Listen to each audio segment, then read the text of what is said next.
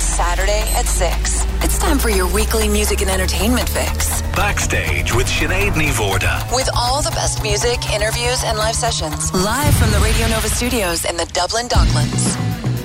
Hello and very welcome along to the show on this Saturday evening. It's Backstage with me, Sinéad and Mhórdha. It's such a special one as this week marks the 30th anniversary of Phil Lynott. I'll be taking a look at the genius of the Thin Lizzy frontman and the man behind the mics. You're going to be hearing from those close to the man, his mum Philomena Lynott and Smiley Bolger, organiser of Vibe for Philo. I'll be playing music from Jape, one of the acts nominated for this year's Choice Music Prize, and a big fan of fellow Crumlin bassist and singer Phil.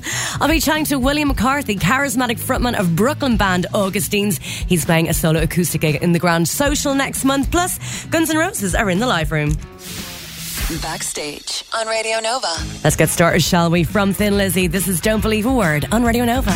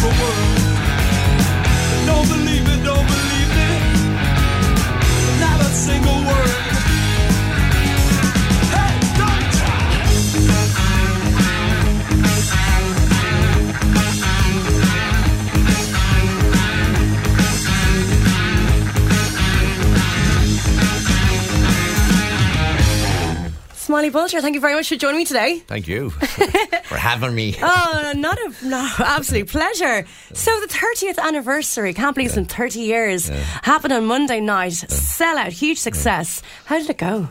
It was brilliant. For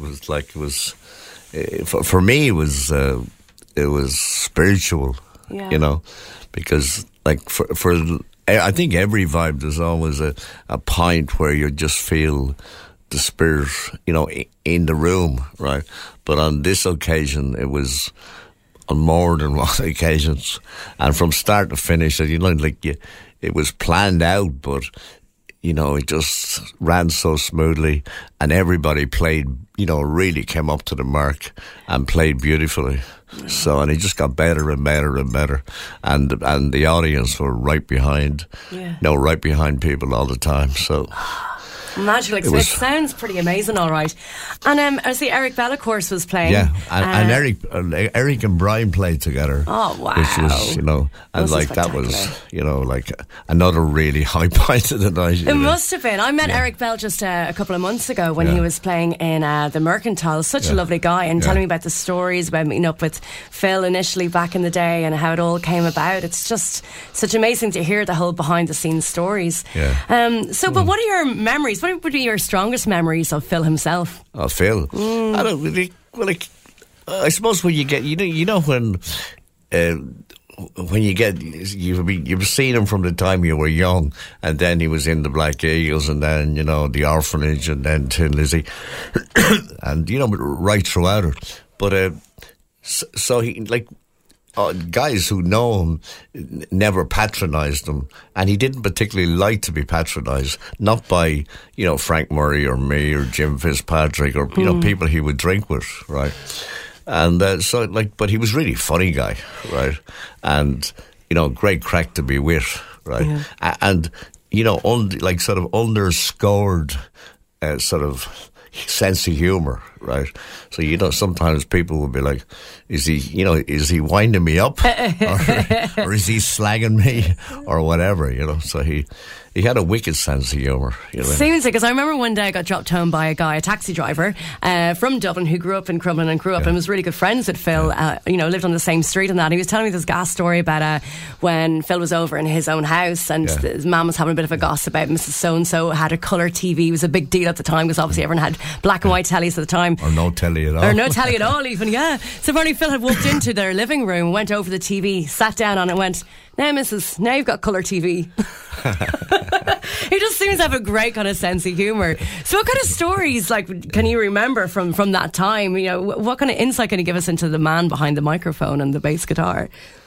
Oh, yeah, it's a big wide question. That's a big wide question. I suppose for me, sort of like, you know, because like I was promoting it, you know, like I did practically everything within the music business. I was a DJ, I was a journalist, you know, not all at the one time, right? But, you know, DJ first, then I was doing journalism, and, you know, I would have, you know, helped them a lot in the ways, right? And then there was, you know, all the time, right throughout, right up to the end. But I suppose the way he would come to Dublin and sort of we'd organise these impromptu sessions, right? You know, grab a couple of local musicians, rehearse in the afternoon. Well, he'd come in, we'd do the tour of the pubs, spread the word, like no publicity whatsoever, just word of mouth.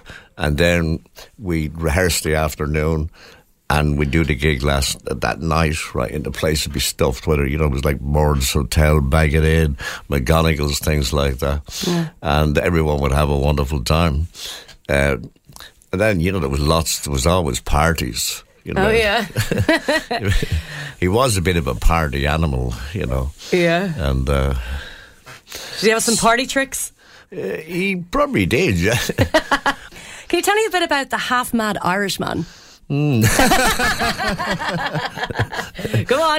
No one's brought up that subject for a while. The half-mad Irishman. Yeah, that was my band. Yeah, we had a big hit single. Now this is you and Phil. Tell us about that. Well, it was the alternative song contest, right? The time that Johnny Logan won the alternatives or won this Eurovision Song Contest with Shea Healy, right? Then the following year, Ireland were hosting the Eurovision, right? And someone came up with the bright idea. I think Billy McGrath had a lot got to do with it, right? And BP Fallon. Oh, yeah. Right? And I must have got dragged into it some way. So we organised an alternative song contest, right? And the rules were, if you played the bass, you couldn't play that instrument. You know, so people were making up bands, right? And whatever instrument you played, you couldn't play that instrument. You had to play some other instrument. And the worst song won. Right? I like the idea of this. Yeah. And my band won, right? And we were bad. You and Phil. How is that absolutely possible? No, we were bad. But we did get to do, you know, CBS gave us a recording contract. No And we way. did get to, we did a single, right? Which was a Mickey take on the Mountains of Mourne. Brilliant. Right? So it was you and vocals. Yeah. And then and Phil on vocals. And vocals. Yeah. And tin whistle, I believe. Is that right? Yeah. And I can't remember who played drums. Well, Smiley Bolger, I better leave it there and let you go home. Yeah. Thanks so much for doing something like the Vibe for Philo and keeping it going for so long. Thank you and very much. continuing the music and the legacy and the legend that is Phil Lynott. Thank you. The girl's a fool, she broke the rules, she heard up high. This time you will break down. She's lost this trust and so she must all is lost. The system has broke down. Romance has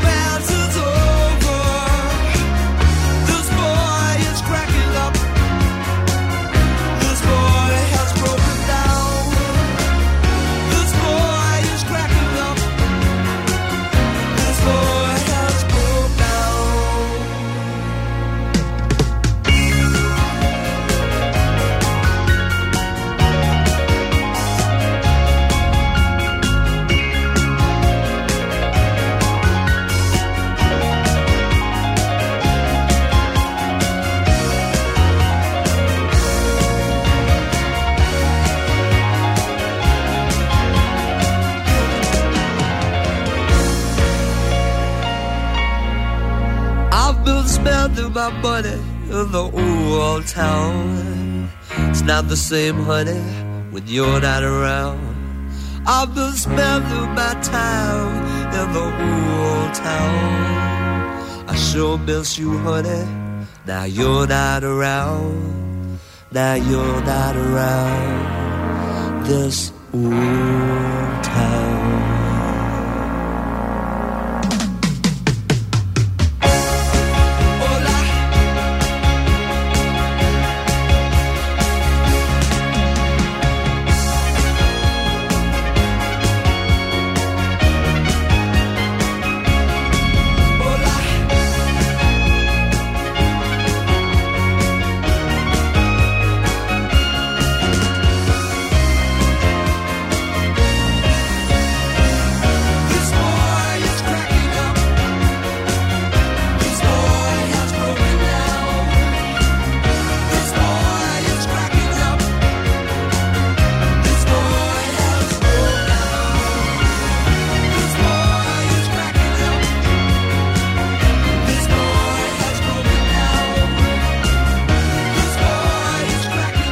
You're backstage with me, Sinéad Mhórdha, on Radio Nova. Thanks so much for tuning in on this Saturday evening.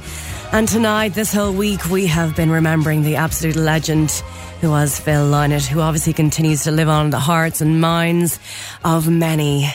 30 years on, and he is still just filling people's hearts with joy.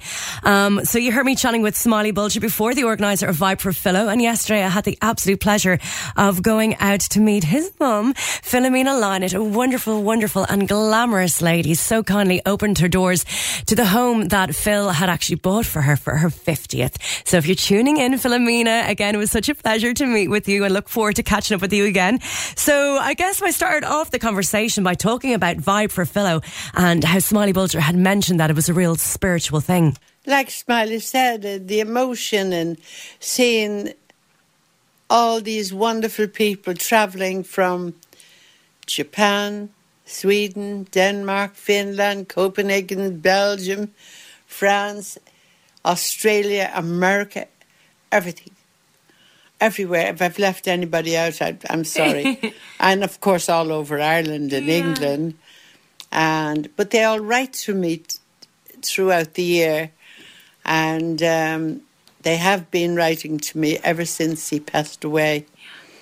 And I know how much Philip's music, they tell me everything. They tell me how Philip's music has kept them alive and inspired them. I get letters from prisoners in prison.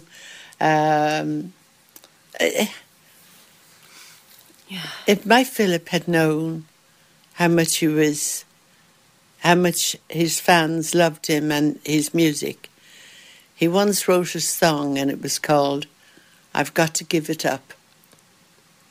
I'm sure he would have given it up. Wow.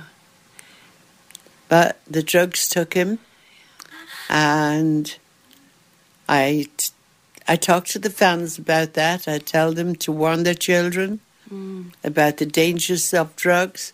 I visit schools and prisons, and I talked. If I had known Philip was on heavy drugs, I knew that in the music world or whatever, that they were all dabbling in marijuana and stuff like that. I used to say to Philip, never ever go on heavy drugs. And he would say, Jesus, we try everything. And of course, by then he was in his 30s and living in London, so I had no control. He was an adult then. Yeah. But I didn't think that he would get involved in the heavy drugs that took his life. And it nearly killed me. I've never got over losing him. I died with him. But I came alive again when the fans started writing to me and telling me how much they loved him. And I realised I wasn't the only one grieving for him. And then they wanted something to commemorate him. And they started sending me money. and that was to build a statue. So they sent me over €100,000. Now that would be over a number of years. I'd open an envelope and it would have €5 in it, and the letter would say, "I'm out of work. Can you put this €5 in the kitty?" Then tribute bands were running concerts all over, and the proceeds from the concerts, after they'd paid their expenses, they'd throw in to the kitty.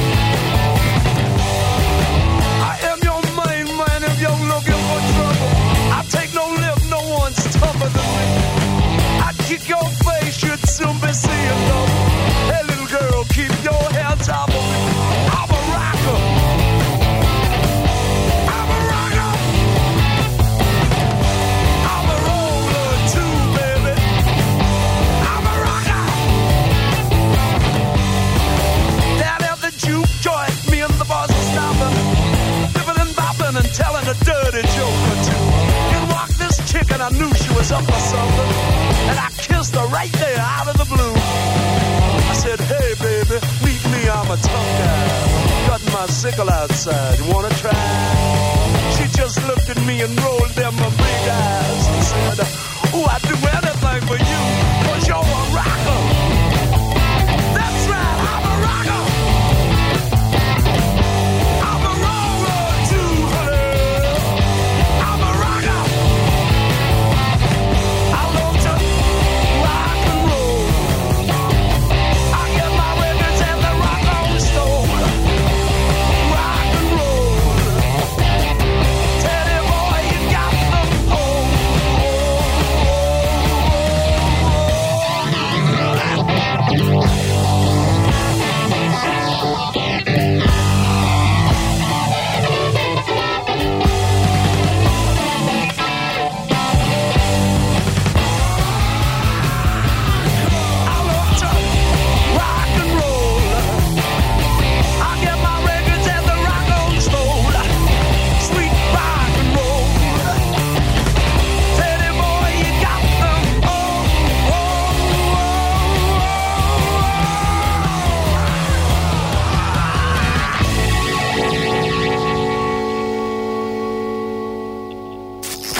Backstage on Radio Nova.